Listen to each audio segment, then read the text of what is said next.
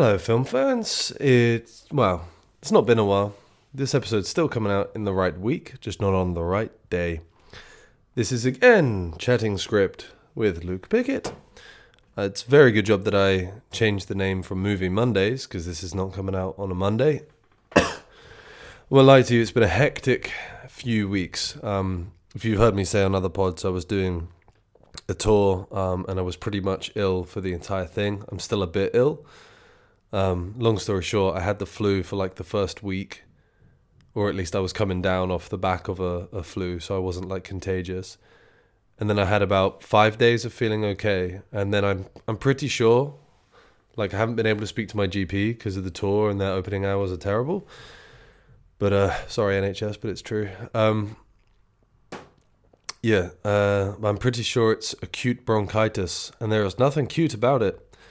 So I've just been coughing and a bit fluey and stuff, but, you know, we soldier on. So this is the first opportunity I've had to actually record an episode of the pod, so it's definitely not going to come out when it usually does. But either way, it's Christmas time, as you can tell by my Christmas jumper, which is, of course, Star Wars themed, because what else would it be?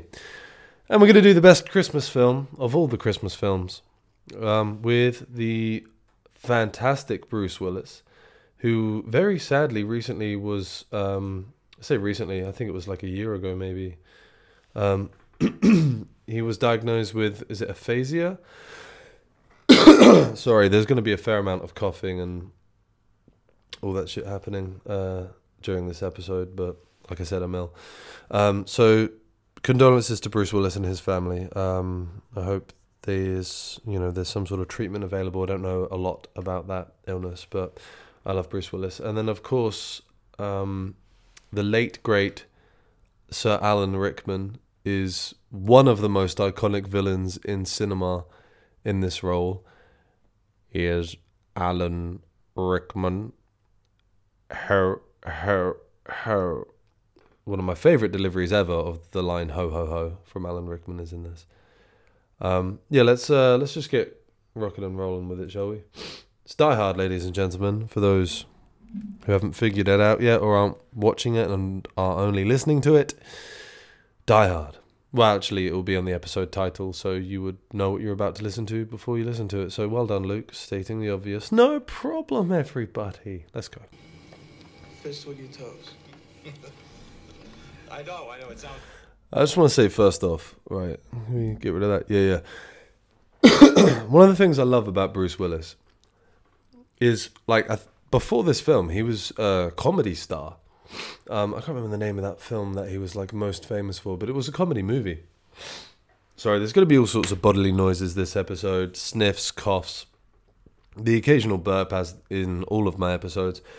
I'll try and edit them out where I can, but they're probably just going to be there, and you're just going to have to tolerate it, because I'm fucking ill, and I need to get this episode out this week, so I ain't going to have that much time to edit it down. Anyway, one of the things I love about Bruce Willis, ladies and gentlemen, is his just completely, like, seen it all before, casual as you like, delivery of pretty much everything. And that's not to say he's, like, one-dimensional or anything, but he's very, especially in this movie, he's very just, like, chill. Like, then, his opening line, the guy next to him there has said, oh, you don't like flying, huh? Because he's literally, like, gripping the seat arms and, like, white-knuckling it. And his guys goes, oh, you don't like flying. And he goes, oh, what gives you that idea? It's a sarcastic line, but he doesn't, like, oversell the sarcasm. He doesn't play up to it too much. He just kind of says it. And then when the guys, like, make fists with your toes to, like, get over air travel, he's like, make fists with your toes, huh? Just fucking not overselling it, not overly curious, just kind of just chatting, super naturalistic. And then, before I forget as well, one of the things I really like about Bruce Willis is, if you think, when this film came out, 88? Is in the 80s. And he essentially makes him one of the prominent action stars of Hollywood, like, definitely for this time, but, you know, for all time kind of thing. And if you compare him to the other action stars around Hollywood at the same time, Sylvester Stallone, Arnold Schwarzenegger,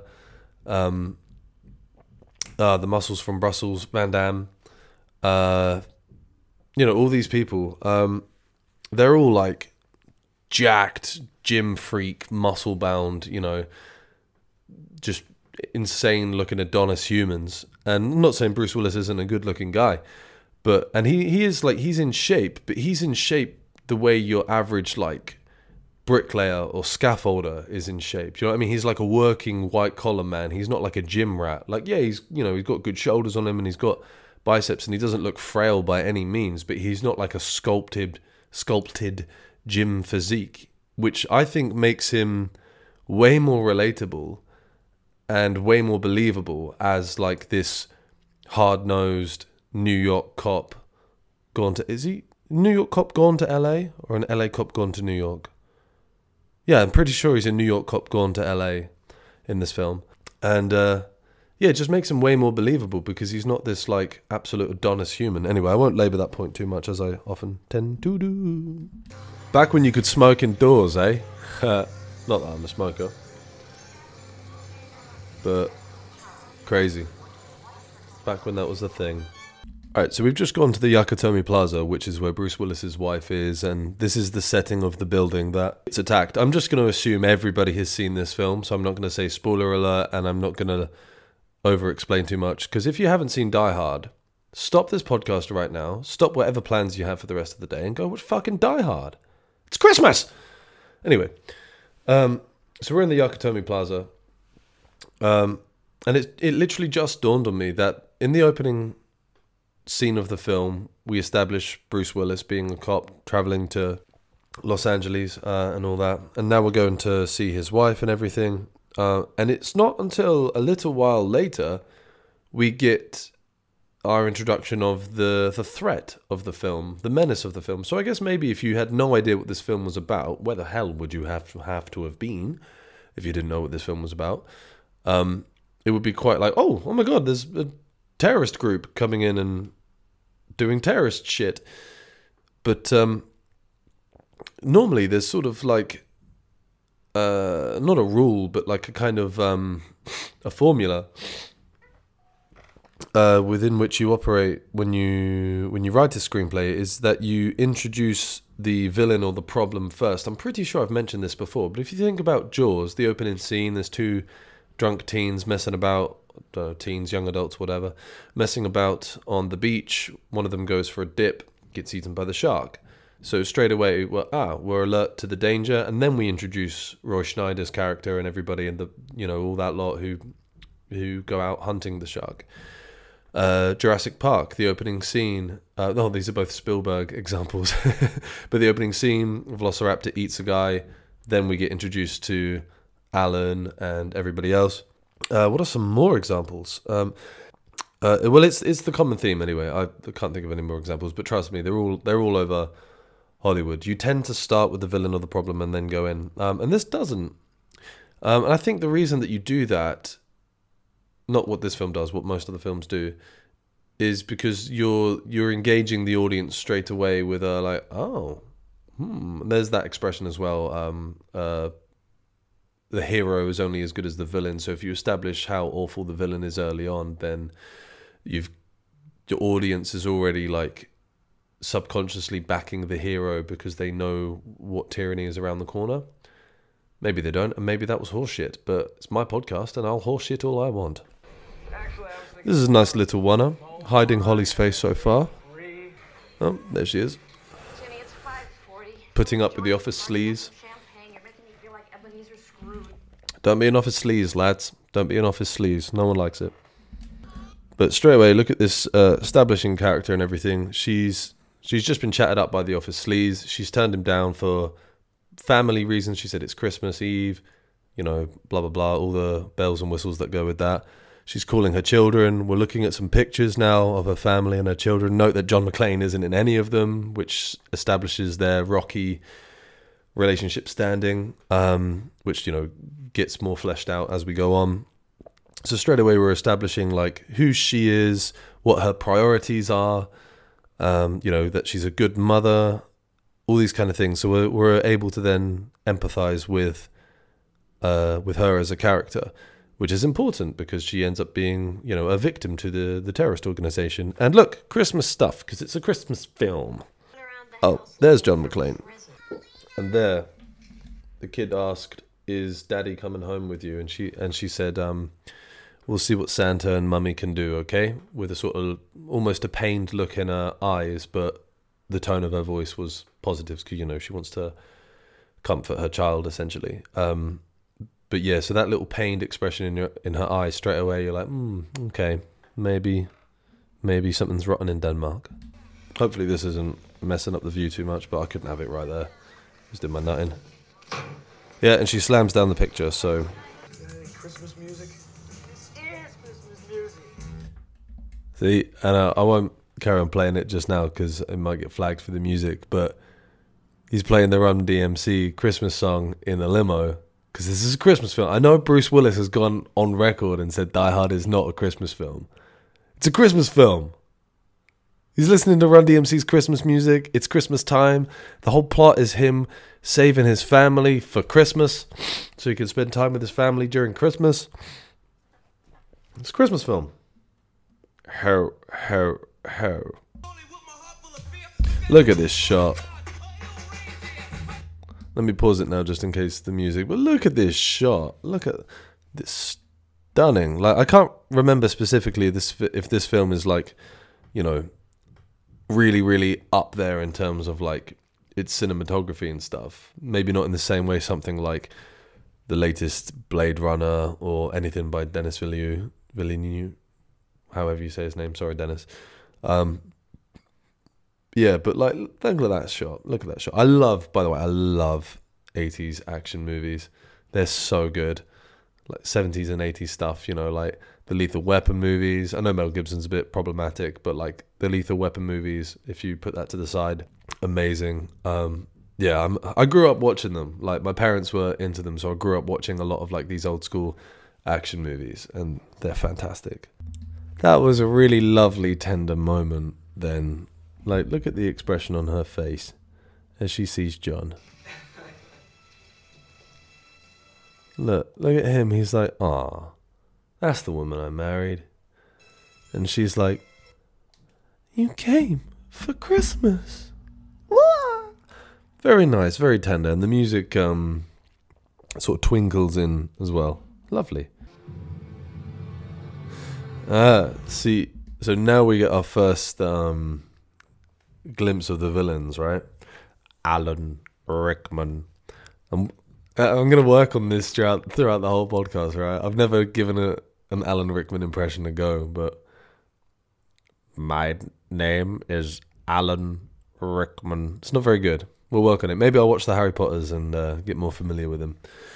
Anyway, so we've had that nice, we've introduced John McClane, we've introduced Holly, then we've had their reunion, and it's all very sweet and tender, establishing the Nakatomi Plaza, and that he's a hard-nosed cop, etc., etc. So all that sort of groundwork for the who's who on the like good Team Christmas, is all done. Now we get our first glimpse at the villains, and it's a truck that looks very ominous, silhouetted by the setting sun going down there. So you could interpret the setting sun as light leaving and darkness, foreboding, or darkness entering. Exit light, enter night. For all my Metallica fans out there, I just butchered Enter Sandman for you. You're welcome. It's Christmas. Don't say I don't do anything for you. But yeah, this truck silhouetted like that, and then the music got very dark and ominous. Can I play it? So that's the first and a little product placement of the McDonald's M. Wow, that hasn't changed since the 80s. Jesus. Yeah, so straight away based on that music that we're about to meet the bad guys. I had to take off that Christmas jumper. Yeah, it was just roasting me. I think the heating's on like max. Even though I was wearing shorts, I'm like, I was sweating, and no one wants a sweaty podcast host, so there we go. Everywhere they go, they're hounded by these like happy couples, and like when he was at the airport, that woman jumped into a fella's arms, and someone's just bundled in there, and yeah, I guess just reinforcing their schism. Tool reference. I've just realised that John McClane is now in... Let's get a better... There we go. He's now in the iconic outfit, which he will remain in for the rest of the film. The vest and no shoes and all that. Look at them. As soon as... Alright, I love like when a film sets up the villain who like really knows, or the villains that really know what they're doing, right? So the two walk into the lobby, they're chatting just like basketball stuff to basically like a cover of innocence, so the security guard isn't like, who are these shifty guys coming in? They're just being sort of boisterous lads, really. And then gets shot, the guy jumps over the counter, starts doing his tech stuff. And then the guy with long blonde hair goes around the corner, throws a little, or rolls a little flashbang, blinds the other security guard, bang, bang, bang, he's done. This truck backs up. As soon as the door opens, all these guys pour out. They're just efficient, doing their stuff. It's very, very good. Also, I wanted to say as well, but probably about this film, with the whole, it being a skyscraper, you know, the Nakatomi Plaza, this film has influenced so many films within the action genre in that format, having the skyscraper. Like, I haven't seen the Dwayne Johnson movie Skyscraper, but I'm pretty sure that is just basically Die Hard with Dwayne Johnson, Jane Donson. And you've also got Dredd, the Carl Urban one that came out in the 2010s. I want to say maybe 2013, something like that. That's pretty good as Dredd movies go. The Raid, the first one, where they literally raid a like a tower block. You know, that's probably the more different of the examples I've given, but it's still undoubtedly influenced by this movie. What a pinnacle of cinema, or maybe a cornerstone. And there is Alan Rickman. I love this as well. So you got the villain doing his stuff, and he's just humming Christmas music to himself, which says two things. One, it makes him look a bit sinister, you know, because they're doing diabolical shit, and he's just in a happy mood about it all. But then also it shows like he's so in his element. He really knows what he's doing. He can do this stuff in his sleep, probably. That's a great shot. He was just stood there sort of double checking all the coast was clear. Now he's turning around, walking down the hallway, sinister music playing. Just a nice shot. He's counting in German, shows us that these guys are foreign. What I love about this as well is there's pace to everything that they're doing. No one's dragging their feet. No one's looking lost. Everyone's just like, we've got a job to do, let's do it. Like they're like tunnel visioned in on it, and it just gives it that like they're a well-oiled machine kind of thing, you know? They're all just like getting it done. There's a lot of... This film is really, really well written, like, if you didn't know. But just then, like, you know, they're talking on the phone.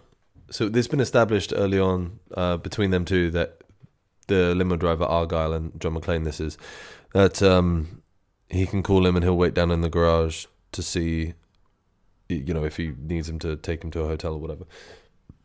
So we know that that's set up as a kind of safety net. And then these guys come in and they cut the terrorists. They come in and they cut the phone lines while John McClane's on the phone to Argyle. And then so then as an audience member, you might be like, oh, well, why doesn't he try and call John McClane back? You know, you sort of ask questions and rationalize logically, what would you do? And I think the sign of a well-written script is one that addresses those natural instincts of an audience watching it going, well, that's dumb. You know, like, it's like, in horror movies, it's like, why would you go up into the attic where, you know, it looks like the demon lives or whatever, you know? Why would you split up as a group? It doesn't make any sense. You'd stick together. So a well-written script that addresses those points, then when Argyle gets cut off from Thingy, instead of using really overt dialogue to address it, like, oh, I'm not going to bother calling him back. He can call me back and put down the phone. He says, in a way that completely suits his character, he goes, you know the number, use it. So that is him going, he can call me back. But obviously John McClane can't because the phone lines have been cut. So it's just nice little bits there. They might be about to address this, but So Alan Rickman was just listing off all of Mr. whatever his name is, the CEO guy, all his... You hear that? Motherfuckers. Doing building work when I'm trying to podcast? God damn it. They literally, that house next door has been under construction for like 8 months, and they do it 6 days a week, 10 hours a day. And yeah, I get it, you gotta get your shit done, but fuck, dude. And they start at like 7:30 in the morning.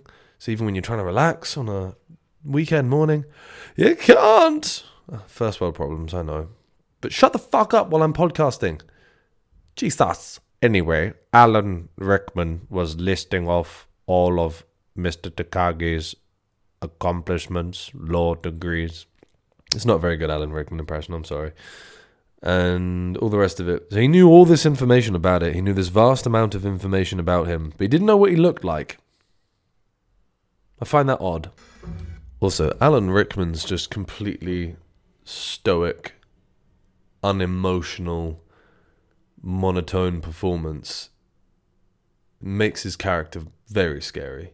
You know, because when you have a villain like the Joker, where you want him to be like bombastic and expressive and stuff, that's great in and of itself, but that's what you want from that type of villain. But when you're dealing with something that's, you know, maybe not comic book and is just, you know, this type of villain, it's scarier and more intense when they are just these sort of like uncompromising, unemotive sort of psychos that you can't reason with them, you know? You can't reason with it. Is that from the Terminator? Yeah, I think it is. Kyle Reese. Another great 80s action movie. Obviously, if you didn't know. Yeah, if you didn't know, by the way, Terminator 1 and 2 are great. Also, Terminator Dark Fate, the latest one with the, you know, the older Sarah Connor, that was awesome. That was the best Terminator sequel since Judgment Day. And I'll stand by that. That is a wonderfully threatening line. And he said, that's a very nice suit, Mr. Takaki. Be ashamed to ruin it.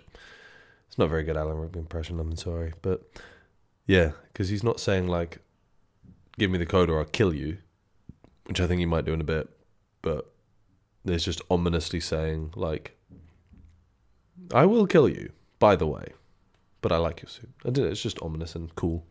And that as well. I'm going to count to 3. There will not be a 4. Just letting him know that time is pressing and you're going to die if you don't cooperate. Okay. And that as well. Cutting. So he shoots almost as simultaneously with hearing the bang. It cuts to a blood splatter on the glass, which is just a really cool practical effect. Yeah, it's violent as hell, but it's just a really cool practical effect. And there was a little sort of a crash zoom in on, not from great distance, but we call it, so a crash zoom is kind of like, if you know what a zoom is, crash zoom is just quicker. There you go. A crash zoom in on Bruce. A crash zoom in on Bruce. For his shock of seeing, you know, brains hit a window. In this shot here of Argyle, I love that. Like Bruce's like last, one of his last hopes is just like, please hope Argyle heard the shots and he's calling the police. And then we cut to Argyle, blast the music on the phone, chatting to women. But really, really simple shot. But these lights here on the rear view window. The rear window, whatever, they're sort of like pulsing, and I guarantee you there's just like someone, or they've set up some kind of like some sort of light or whatever, and there's just someone who's just like putting it up and turning it off and putting it up and turning it, like on a sort of slide dial. I bet that's how they do this. Look, see it flashing? I bet it's just someone like sliding on and off up. Did you hear that piece of score then? I've only just picked up on it. It's that Christmas... Is it a Christmas song? Well, I don't know. Don't think it is actually, but is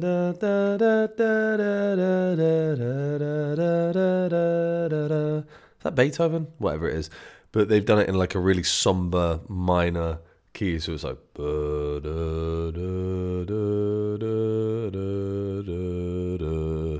as you know, Alan Rickman looks menacing. It's called Ode to Joy, except they've made it like Ode to Pain. One of my favourite things that John McClane does in this is just like talk to himself a lot, because you know he is isolated and alone through a lot of this film, so he's just like stormed into this room going, "Why the fuck didn't you stop them, John?" As in like save words, save the geezer, right, who got his head blown off. And then he goes, "Because then you'd be dead too, asshole." Like he's just like having this back and forth argument with himself. I love it. It's such a well-written character. Who doesn't love John McClane? Come on. Has there ever been a more German-looking person?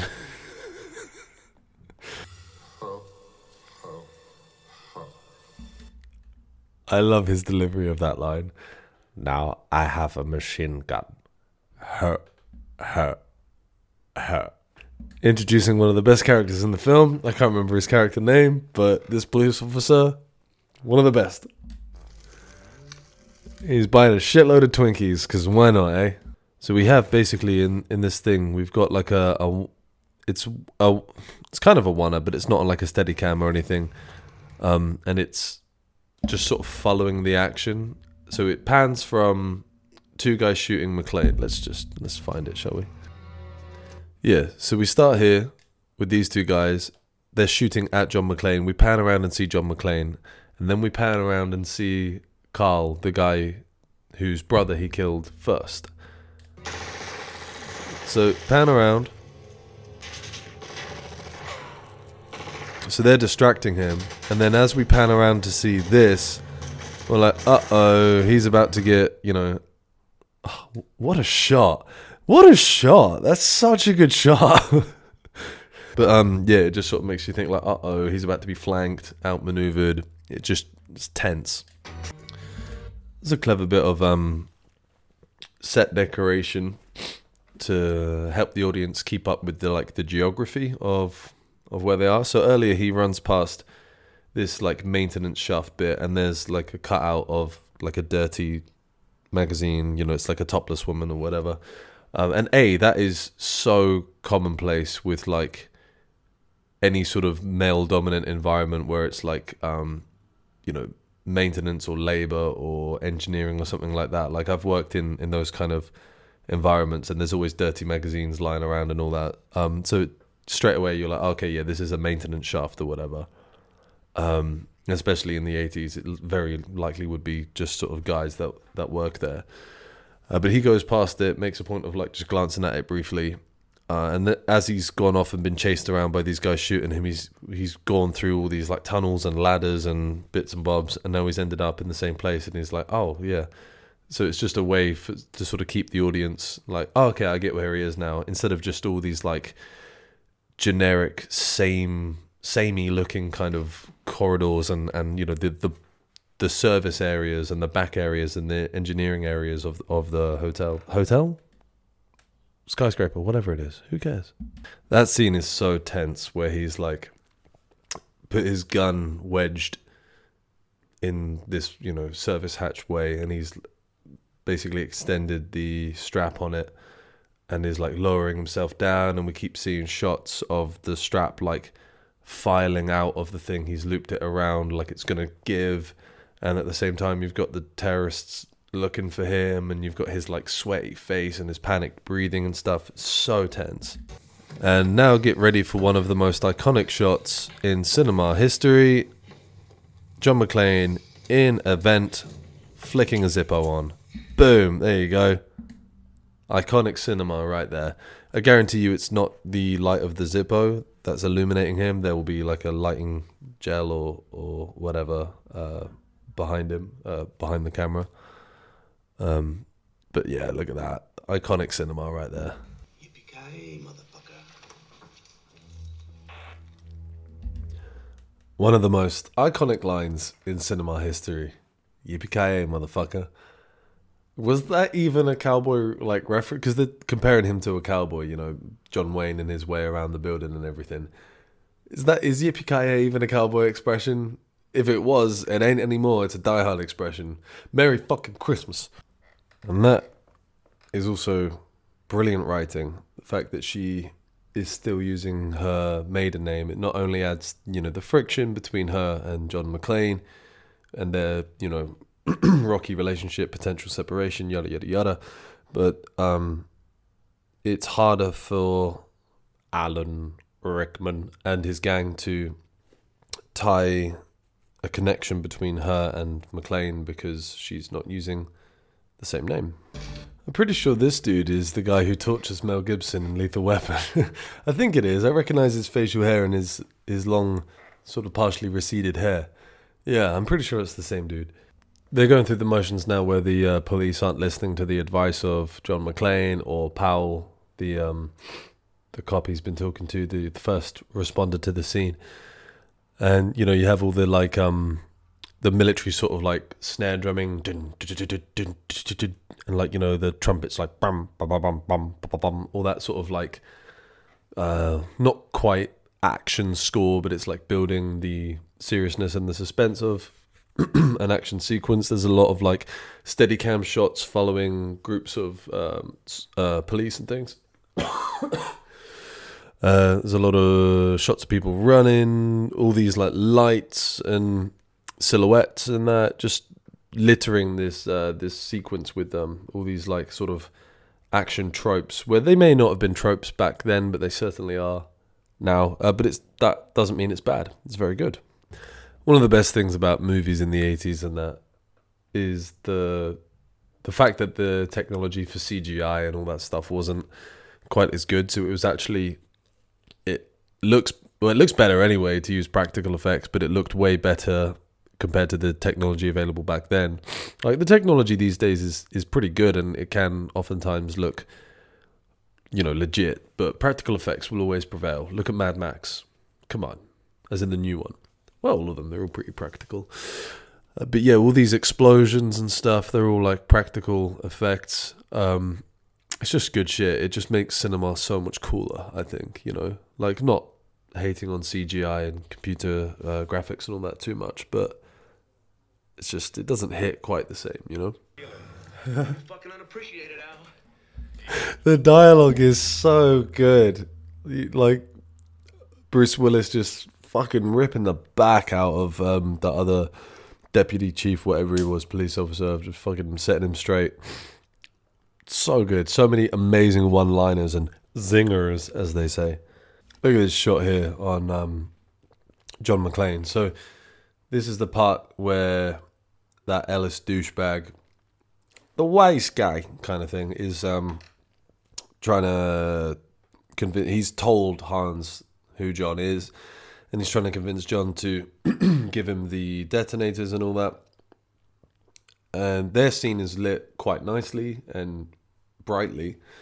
And then the scene, because John now knows that that Ellis dude is going to get himself killed, and he can't help him.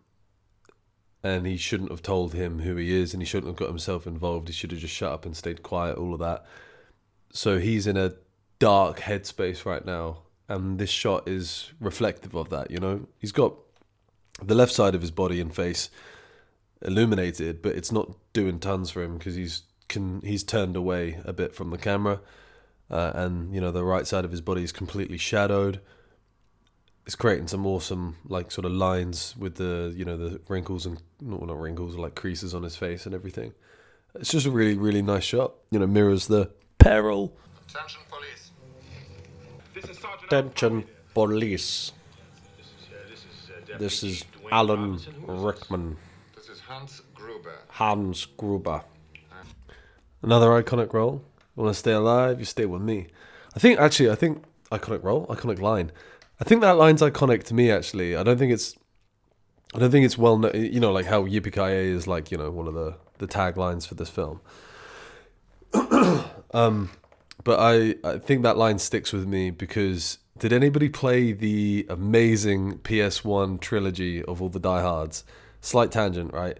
So the third game was you're literally just driving around, because it was all three first Die Hard movies in one PS1 game. The third one, you're driving around looking for bombs. The second one was like a Time Crisis style shooter through the airport. But the first one was the best one, because you were literally like, what do they call it? It's not first person when it's like third person. There you go.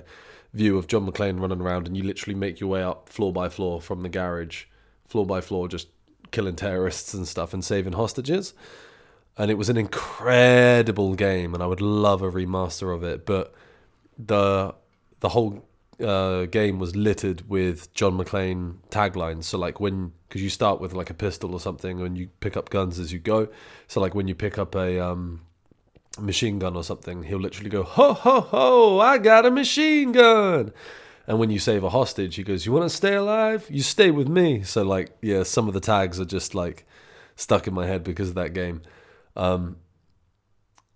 Anyway, I love that this becomes part of the narrative where John McClane sort of catches Hans Gruber almost in the act, but fortunately he sort of fortunately for him anyway, he stashed his gun and things, and just puts on a phony American accent and goes, you're one of the terrorists, don't hurt me. And John McClane's like, I'm not going to hurt you, I'm going to help you. And he's just is completely blindsided by him and thinks that he is one of the hostages. But I love that they actually have a few moments in the film where they just sort of get to talk face to face as opposed to over the walkie-talkie, and that it's a really nice little narrative twist. And then it adds some suspense, because the whole time as an audience member you're going, that's a terrorist, that's the lead terrorist.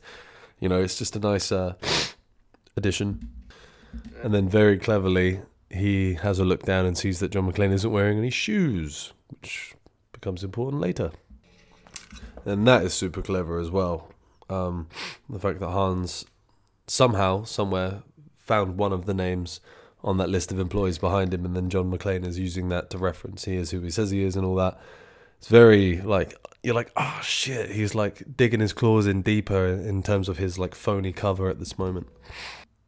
This scene is so good. It's really only just sort of dawning on, because I honestly haven't watched this film for like yonks, but this was the sort of scene that was lost on me as a child. But now I'm like, this is such a good tense scene.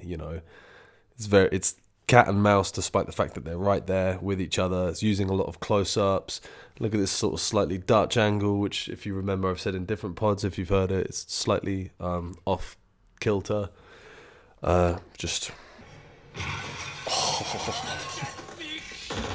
was such a good stunt. The guy face plants into glass. It's probably like sugar glass or something, but just gets his kneecaps blown out, shot to shit by McClane, and then just stumbles and face plants through glass. Man, stunt teams.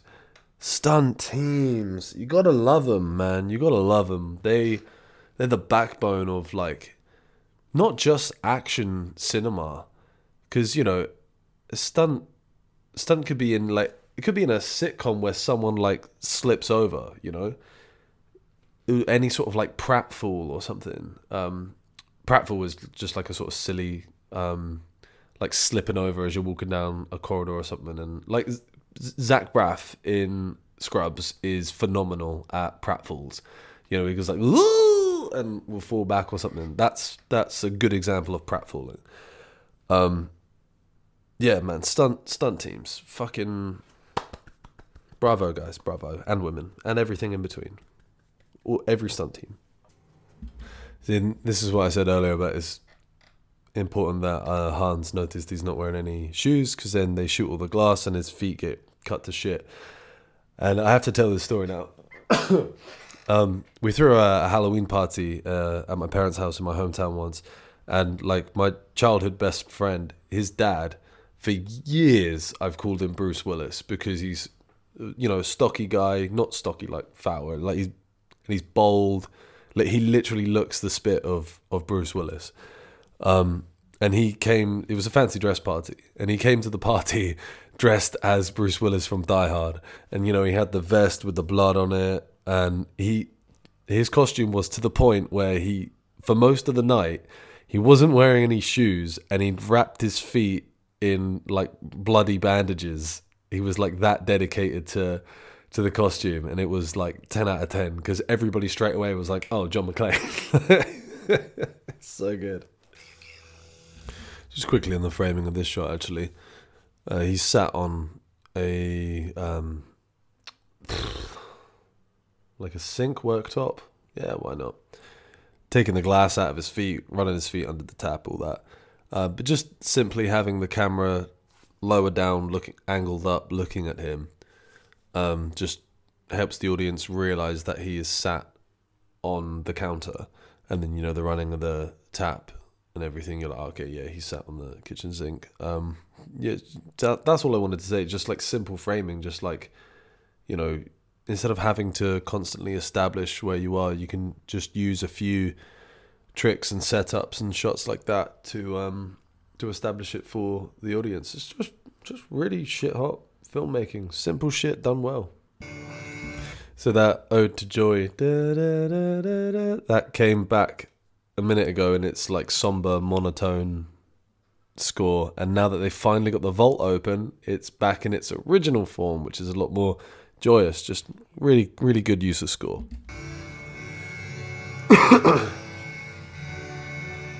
And all these shots of like, zooming in on people and seeing all their reactions to it. Cool moment.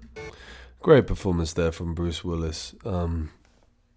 Using the walkie-talkie to speak to Powell to basically get him to relay a message to his wife that he should have been a better husband, etc., etc. But he gets like a single tear streaking down his cheek. He gets the the emotion and the croakiness in his voice. Like when someone cries and their voice starts to go. Like he's getting all that in there. You can see the tears welling up in his eyes. Bruce Willis is such an underrated actor. Like, he's so much more than just an action star. He's a fucking great actor. God damn. Yippee-ki-yay. A good old-fashioned punch-up. Give him the old 1-2 buckle my shoe. Again, great writing. Like, the inclusion, of the news team, and they're pestering and they're figuring stuff out and things. They have no idea what they're figuring out in terms of finding out who John McClane is and all of that. But they did it, and they have no idea what the repercussions of that are. They're just focused on the news story. But the repercussions are, because they're all watching the news, they see him interviewing John McClane's children, and then he puts the dots together and then realizes Holly Gennaro is actually Holly McClane. And now he has a bargaining tool over John McClane. So just brilliant writing, because like there was points even on this rewatch where I was like, why do we care about this news team? Like, what is the importance? And it ends up being like a massive linchpin. Just really well written script. Such a solid script. Oh, I fucking love Alan Rickman, man. Oh, he just went for a karate chop. Let's rewind, shall we? This fight was really good up till then. Yeah, look. Okay, he just kicks John into the stairs. And his follow-up move is to come in swinging with a karate chop. Look at this. Hey-ya! That's like that's the only shit thing I've seen in this entire movie. Yeah! One of the things I love about this film is the whole second half of it, or maybe even more than that, is it's just fucking relentless. Like, there's a few moments where John McClane gets a quiet moment to himself and, has a little radio call with Powell and all that. But, like, it's fucking relentless, man. Like, he just had to beat him up with the long blonde hair guy. Then he had to run up to the roof, shoot a terrorist on the way, tell everybody that it's about to blow to get the hell downstairs. They don't believe him. He starts spraying shots in the air to scare everybody back downstairs. It's for their own good. And then the FBI think he's a terrorist, so they start shooting at him. They're shooting at him now. And then, like, his way to get out of that is to pull out fucking fire hose, and he's going to use that to, like, abseil down the side of the building. It's just things happen. It's such a good film. And then, bam! You see that for a fucking action shot. And see, it still doesn't stop. He's still potentially going to die. That's one of the best things this film does. But just to sort of further my point a minute ago about like stuff just happening, is it's always upping the stakes of making it worse. Oh, what was the pod I was doing? It was the one on Star Wars Andor, which is amazing, by the way. About when they go into the prison and it's like, yeah, so you're in prison, but then the prison's really bad because of X, and then it's actually worse than you thought because of Y, and then it's actually worse than that because of Z, and it goes on and on and on and making it worse and worse and worse and worse and worse. And this film does that. It's like every time you think John McClane is like getting an advantage, there's a setback, and then there's a setback, and then there's a setback.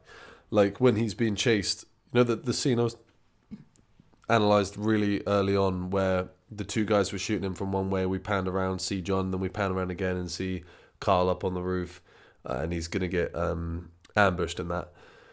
And then like they go from chasing him through all these places, and then he ends up in an elevator shaft, and then he has to go from there into like a vent, and then they're shooting at the vent, and like it's just one thing after another. There's no like easy outs. He always has to just like fight blood, sweat and tears and white knuckle just to try and get any sort of salvation or safety. It's just, yeah, it's really good shit. A classic awkward hero and villain laugh at each other. Probably so awkward to film from an acting perspective. Iconic shot. The iconic shot of Hans, or Alan Rickman, falling away in slow-mo. Look at the terror on his face. Iconic shot. 9! Splat. Like dropping a fucking egg. Except I don't do that because I'm vegan. He's looking more longingly and lovingly at Paul than he was his wife.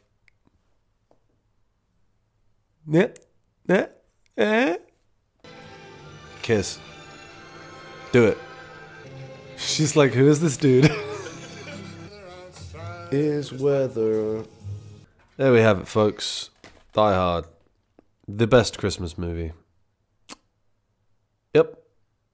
That's it. Sorry this episode was really late. Like I said, busy things, busy life, all of that. But I got it to you this week anyway. So, there you go.